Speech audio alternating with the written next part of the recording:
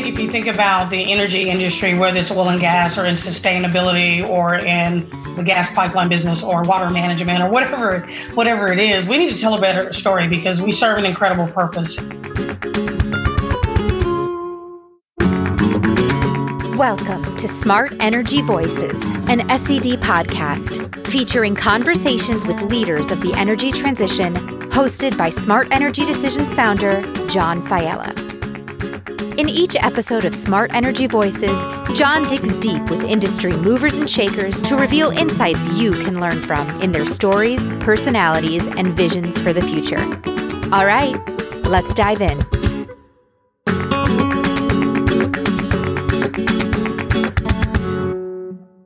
Hi, everyone. Welcome back to Smart Energy Voices. I'm John Failla. I hope you've been enjoying Season 2 of the podcast, and we'd absolutely love to have you subscribe to the show and leave us a review. Today, we're sharing an important conversation in the continuing series of sessions we've produced under the theme Inspiring Diversity in Energy. Our goal with this series is to raise awareness and action around the topic of diversity in the energy industry. This conversation took place at our recent Renewable Energy Forum between Deborah Channel, our Director of Content and Research, and Talisa Tolliver, General Manager of Renewable Power at Chevron Pipeline and Power. It's an important conversation, so let's get right into it. Please enjoy the conversation with Deborah and Talisa.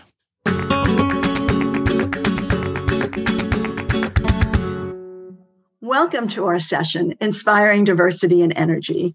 This is the third session in our series. We started a year ago at the Accelerate Philly event and included another discussion at this year's Distributed Energy Forum. And our goal is really to raise awareness and action around the topic of diversity in the energy industry, which doesn't have a great reputation. About a year ago, there was a survey in the Wall Street Journal, and it put the energy industry at number 10 of 11 fields. So there's some work to be done. And with the events in the world over the past year, it's really become top of mind. It's become a little easier, or at least more open to talk about, but it's still not easy and it's still not being done enough. So we want to facilitate conversations within organizations and among all the people in the energy industry. And one of our inspirations for this series is this book, The Energy Within Us: An Illuminating Perspective from 5 Trailblazers. And we've been lucky enough to have some of the authors on our stage already. And we're really thrilled to welcome another one with us today. And that is Talisa Tolliver, who is General Manager of Renewable Power at Chevron. Talisa, thank you so much for being with us today. And why don't we start by just having you do a brief introduction of yourself and what you're doing at Chevron. And then we're going to work our way back to find out how you got there, because it's an interesting journey.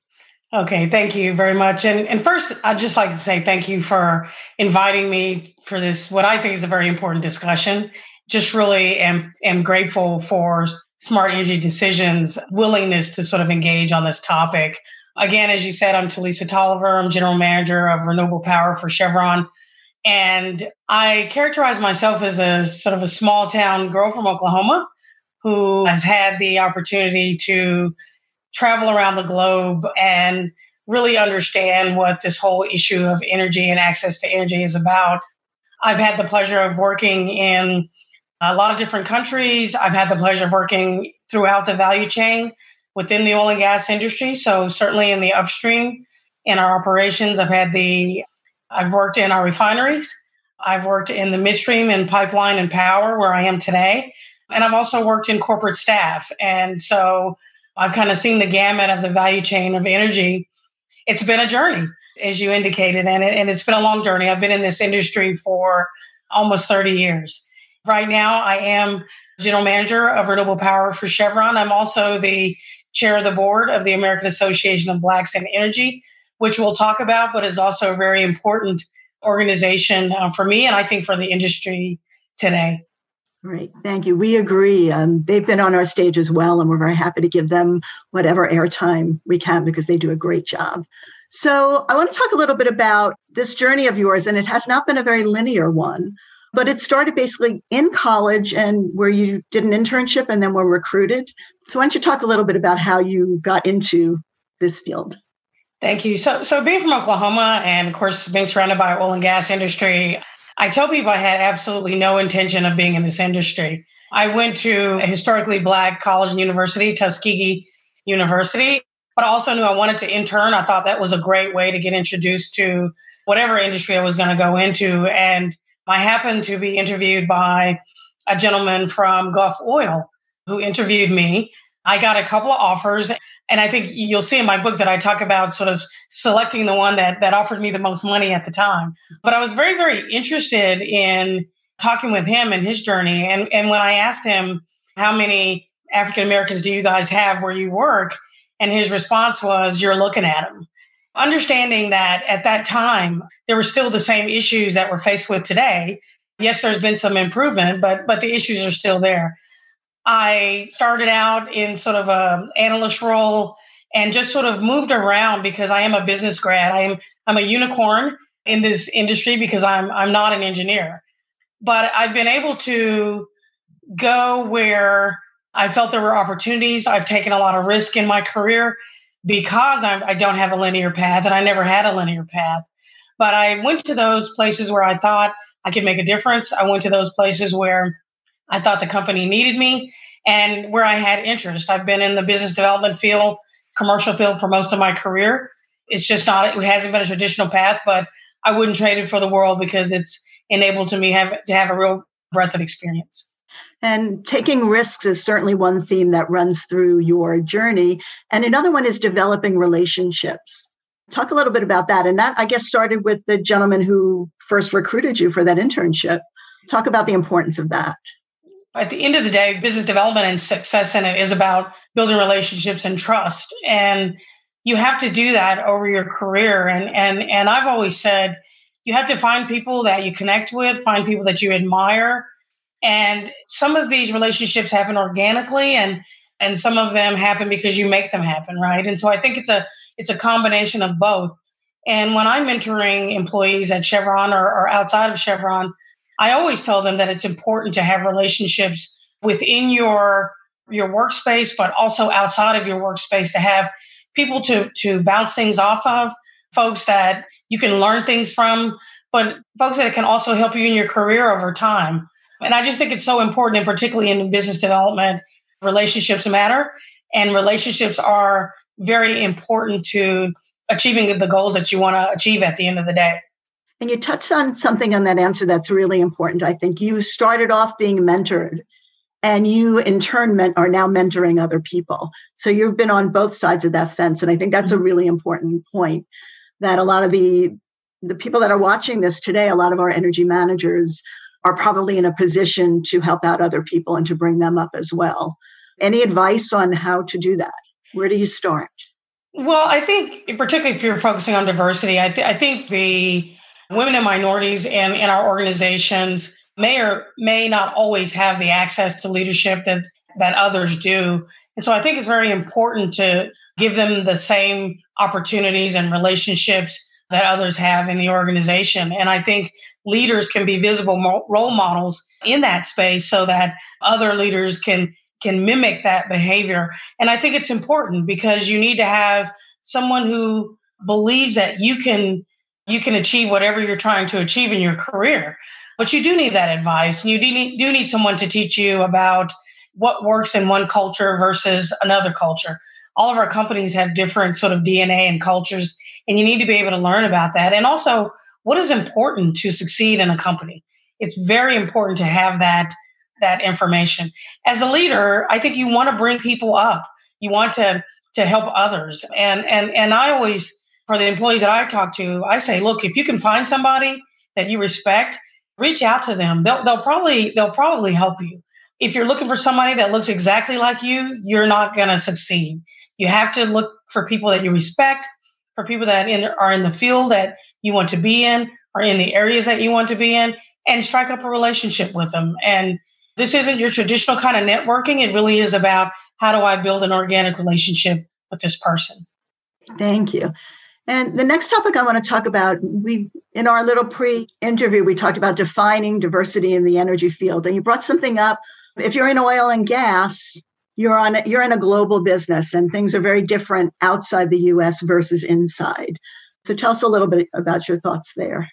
Well, I think the whole concept of diversity has broadened over time. And as we started in the US, maybe with more focus on diversity from an EEOC perspective, I think now when we talk about diversity and inclusion, it's broader than how we've typically looked at it. So if you work for a global oil and gas company, you may have half of your assets and half of your people outside of the US. And so just by that fact, you could be considered diverse. But even outside of the US, we still have issues where we need to be promoting more women, definitely, and certainly more in-country nationals. So there is an issue there. In the US, I think it's very specific that women and minorities are lagging in terms of being in the pipeline in our companies and also in the leadership of our companies, and in some instances on our corporate boards. And so I just think that's something that we need to pay more attention to. And we need to be thinking you talked about action earlier, about really focused on action and what things we need to do to improve our outcomes. One of the things that I always say is the return on investment in our diversity initiatives is probably pretty low. And there's very few places in our business where we would accept those kinds of outcomes. And so I think we need to think about diversity as a strategic business imperative, just like we do other areas of our business. And in terms of bringing more women into the field, a couple of thoughts here. One of my first Smart Energy Decisions events, there was a table of women, and I sat down. I said, "Tell me how you got into the field. What was your entree?" And for a lot of them, it was the sustainability side more than the energy side, because they didn't have the technical degrees, the engineering degrees, that experience. That's starting to change a little bit. But how do we bring more women into the field? And another thing you mentioned, being from Oklahoma, oil and gas is something that you are somewhat familiar with. And that's not always true. It's not, I think we said it's a little under the radar and that it's not a consumer-facing industry. So it might be harder to bring people in who hadn't thought about this type of career. So I think the first thing we have to do is tell our story better. I think if you think about the energy industry, whether it's oil and gas or in sustainability or in the gas pipeline business or water management or whatever it is, we need to tell a better story, because we serve an incredible purpose and we provide energy for people every day and we support their quality of life. And so I think we've got to tell our story different. And I think we shouldn't be at odds in telling our story. It's not an either or. It's not either the oil and gas industry or sustainability or whatever. It's an and world. And I think we have to tell our story as an industry. As it relates to women in this field, I think we have to start earlier. I work a lot with students, but we do have to start earlier in the process in terms of math and sciences if we're wanting to have more women engineers. For me, probably some of the jobs that I have today, I may not have 20 years ago been able to get those jobs because I wasn't an engineer. But I think we're thinking about careers and those things a little differently today. But I just think it starts with promoting women to pursue these careers, telling our story better, getting to students earlier, and making sure that they have the support they need to succeed in this space. And certainly the engineering is important and the math and science is very important. Again, in our conversation earlier, you talked about the field as being highly technical, which I get, and that there is a purpose, which I certainly get. And you also said it's highly creative, which is not something an outsider might associate with oil and gas. Talk about that a little bit. I thought that was really interesting. Well, if you think about just in the power business, which I think your audience would be familiar with, we have a very disjointed power system. We have regulatory rules that are different in every state and sometimes in different jurisdictions in the same state. And so in order to really figure out, what's an effective way, an affordable way to deliver power, you have to be really, really creative to come up with commercial solutions that add value to your company. The other thing is, when you think about the sheer size of some of the projects that we're involved in my company, right? So some of those are billions of dollars that we spend on capital projects. You have to be creative in coming up with solutions that not only meet your needs as an investor in these, but also you've got to work with governments, you've got to work with local constituents. So there's all these people that you have to deal with. And so you have to have a level of creativity that goes into that to be successful.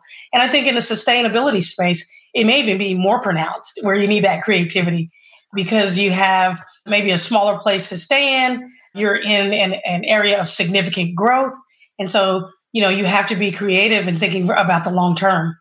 It's a lot of skill sets, which makes it very interesting, I think, and provides a lot of opportunity, which is I think great. so. Yeah. I want to turn now to talking about ABE, American Association of Blacks in Energy, where you are chairman of the board. Tell us how you got involved with that association. So I always tell people that my relationship with ABE is a love story. If you've worked in a large corporation and you happen to be female or you happen to be a minority, sometimes you feel like you're the only one there, and you wonder about your probability of success. How successful can I be if I look above me and I don't see anybody that looks like me? I turn to my left and my right and I don't see anybody that looks like me. And so one of my mentors, who happened to be an African-American male, was one of the highest ranking engineers within Chevron at the time, was affiliated with ABE. And he said, look, I want you to come to this conference. And I went to the ABE conference, and what I saw was amazing, and it gave me hope. You've got 600, 700 African-American energy professionals at all levels, CEOs, C-suite professionals, subject matter experts, entrepreneurs, and they're in all aspects of the energy business. And they're all there to learn from each other. They're all there to support scholarships for those coming behind us. They're all there to have a really serious discussion around policy that impact communities of color.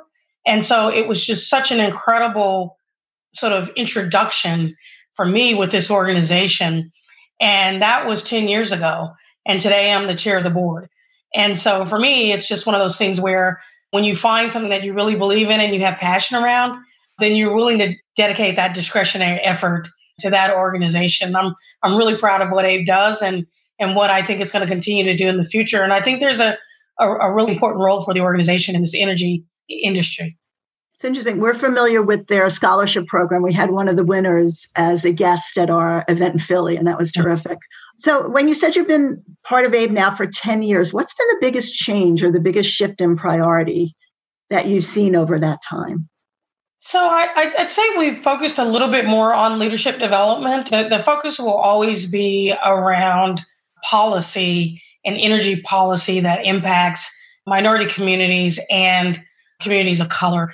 One of the things we know is that regardless of where you live, you pay the same amount for kilowatt hour of power and you pay the same amount for gasoline. And so communities of color pay a larger percentage of their income on those things. And so we want to make sure that as policy is developed, that it's fairly allocated across demographics. But I do think we've had a lot more focus on leadership development. Certainly, we want to provide more scholarships to students. We want to encourage students to enter this industry. We think it's a great industry to be in. And then, of course, lately, we've really focused on racial equity because we think it's an imperative right now with everything that's going on. And so we have created a platform to really engage with our sponsors, to engage with communities, to engage with our members around this platform of racial equity. And I think that's going to be an important platform for us in the future. And we're almost out of time, but I want you to, you've given us some great advice, but what final words would you have for people in this industry? What should they be doing? I always say the first thing is to, especially for leaders, to look within their own organizations and understand sort of the demographics and the diversity and the opportunities for those who aren't in the majority to succeed in their company. So I'd start there. I think the other thing is that having a diverse and inclusive organization and focusing on that is not a philanthropic event. It really is a business imperative. And so I think we have to get out of the mindset that we're doing something for the short term or that we're doing something because it's just a good thing to do. I fundamentally believe this is a business imperative. And I think that our businesses will be better off the more diverse they are, the more inclusive they are, the more employees feel valued. And certainly I think that we have to do a better job as it relates to African Americans. So that would be my advice, is to really look within your own organization, take a leadership role in this space, and then also look at it as a business imperative. And let me ask, is discussion fatigue really a thing? I think it is. I think it is. And I think it's tough. And I think these subjects require leadership and courage. because I do think there are always going to be people who think it's not really an issue. There are going to be people who disagree with the focus on racial equity and in diversity and inclusion. And I think we just have to continue on the course because I think it's very important. We'll be better off as an industry and as a country if we continue to focus on it and just make sure that everyone feels valued in our organizations. I'm glad you said that because we want to continue the discussion as well. So Talisa Tolliver, thank you so much for being with us today. Thank you for sharing your story in this book. I hope everybody gets a chance to read it because it's a terrific story. Thank you so much. And thanks for supporting our efforts. And thank you for having me here today.